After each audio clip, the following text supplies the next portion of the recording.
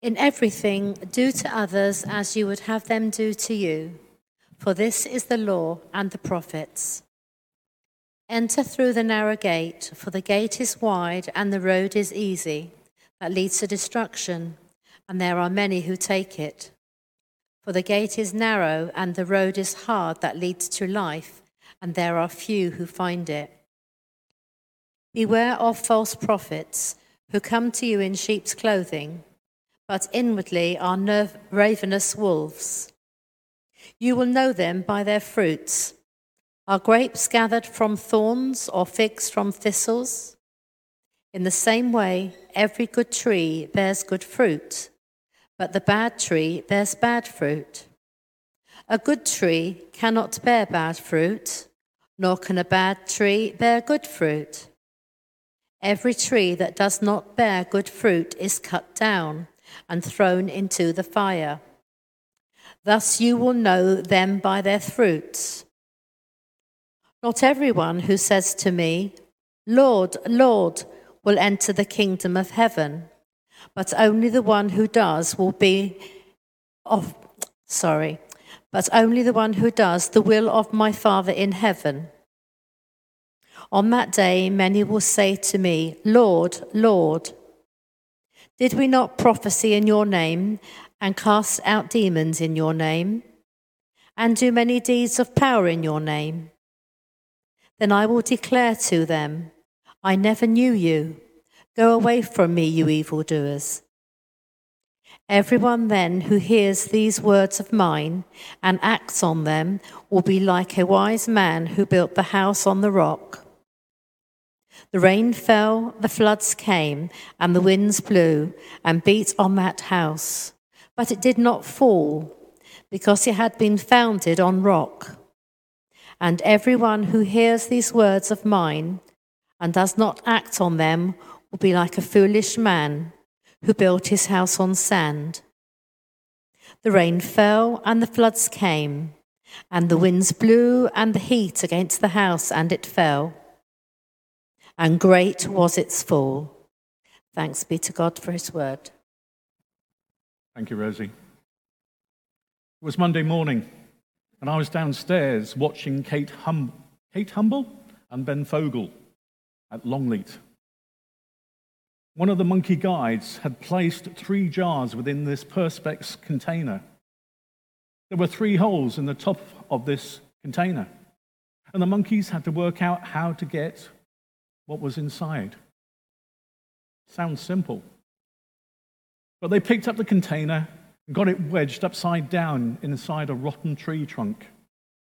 They managed to get it out, but by now all its contents were dripping down the sides. So what was inside the jars? It was honey.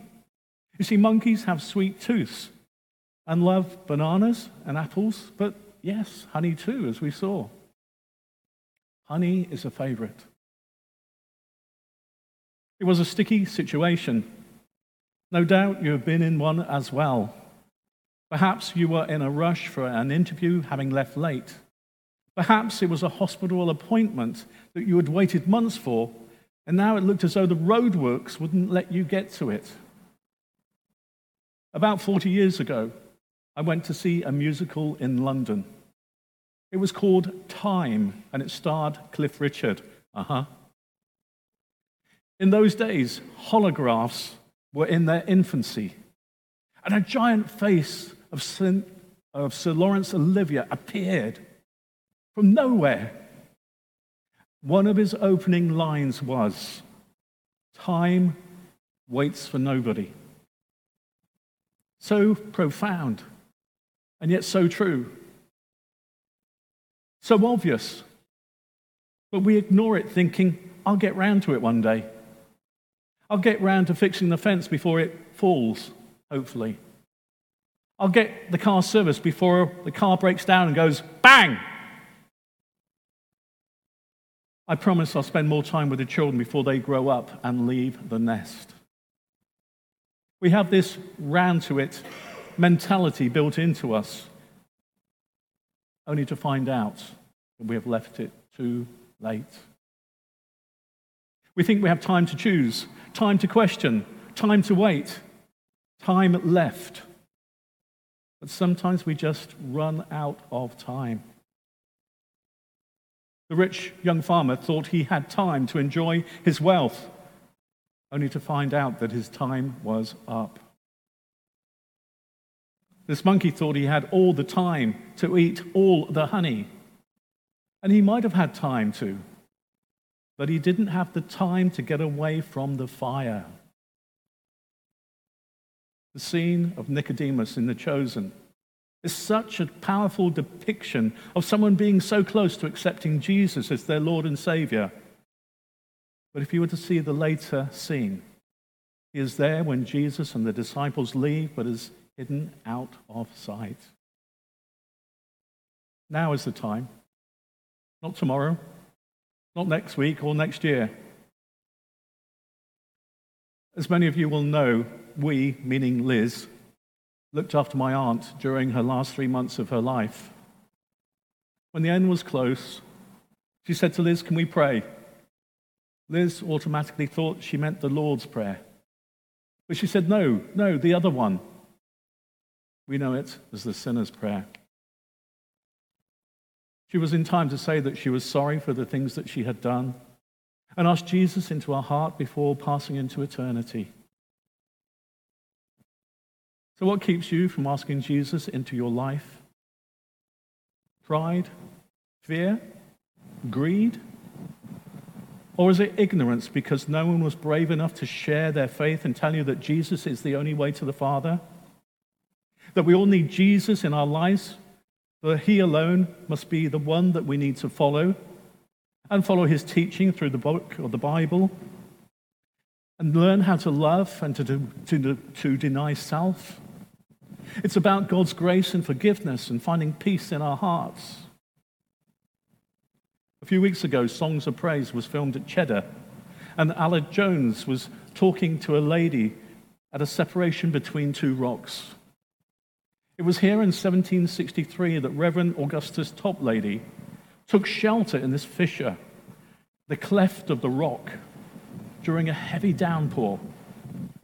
And that's where he wrote the song, "Rock of Ages, Cleft for Me." At the beginning of the service, I read Psalm 18, and that was David saying that the Lord was his rock, his fortress, his deliverer. My God, my rock in whom I take refuge. He wrote that on the day the Lord delivered him from the hands of his enemies and from the hand of Saul. Later in Matthew's Gospel, Rosie read us the parable of Jesus of building on the rock, the analogy of adhering to his teaching, Jesus' teaching. For his teaching is solid, secure, and true. Jesus is now our rock, to whom we should find shelter in the storms of life, and who to give thanks to when we, like David, pass through them. If you've never met with Jesus, you will soon have an opportunity to turn to him. You see, time waits for nobody. So now is the time to ask Jesus into your life. If you're serious about following Jesus, don't be a Nicodemus. Say this prayer after me, and come tell me afterwards if that was the first time that you have done so. Maybe you've said this prayer before and found yourself go cold and distant from God through such a difficult 18 months or so. Then why not use it as a recommitment to Jesus? Say these words after me, not audibly, but in your mind. Let's pray. Lord Jesus, I have tried to do things my way and failed. I now ask you to forgive the things I have done wrong. And from now on, come into my life and teach me your ways. For your ways are true and right. I want you to be my rock and to follow you from now on. Amen. Please, if you have said that for the first time, come and see me afterwards.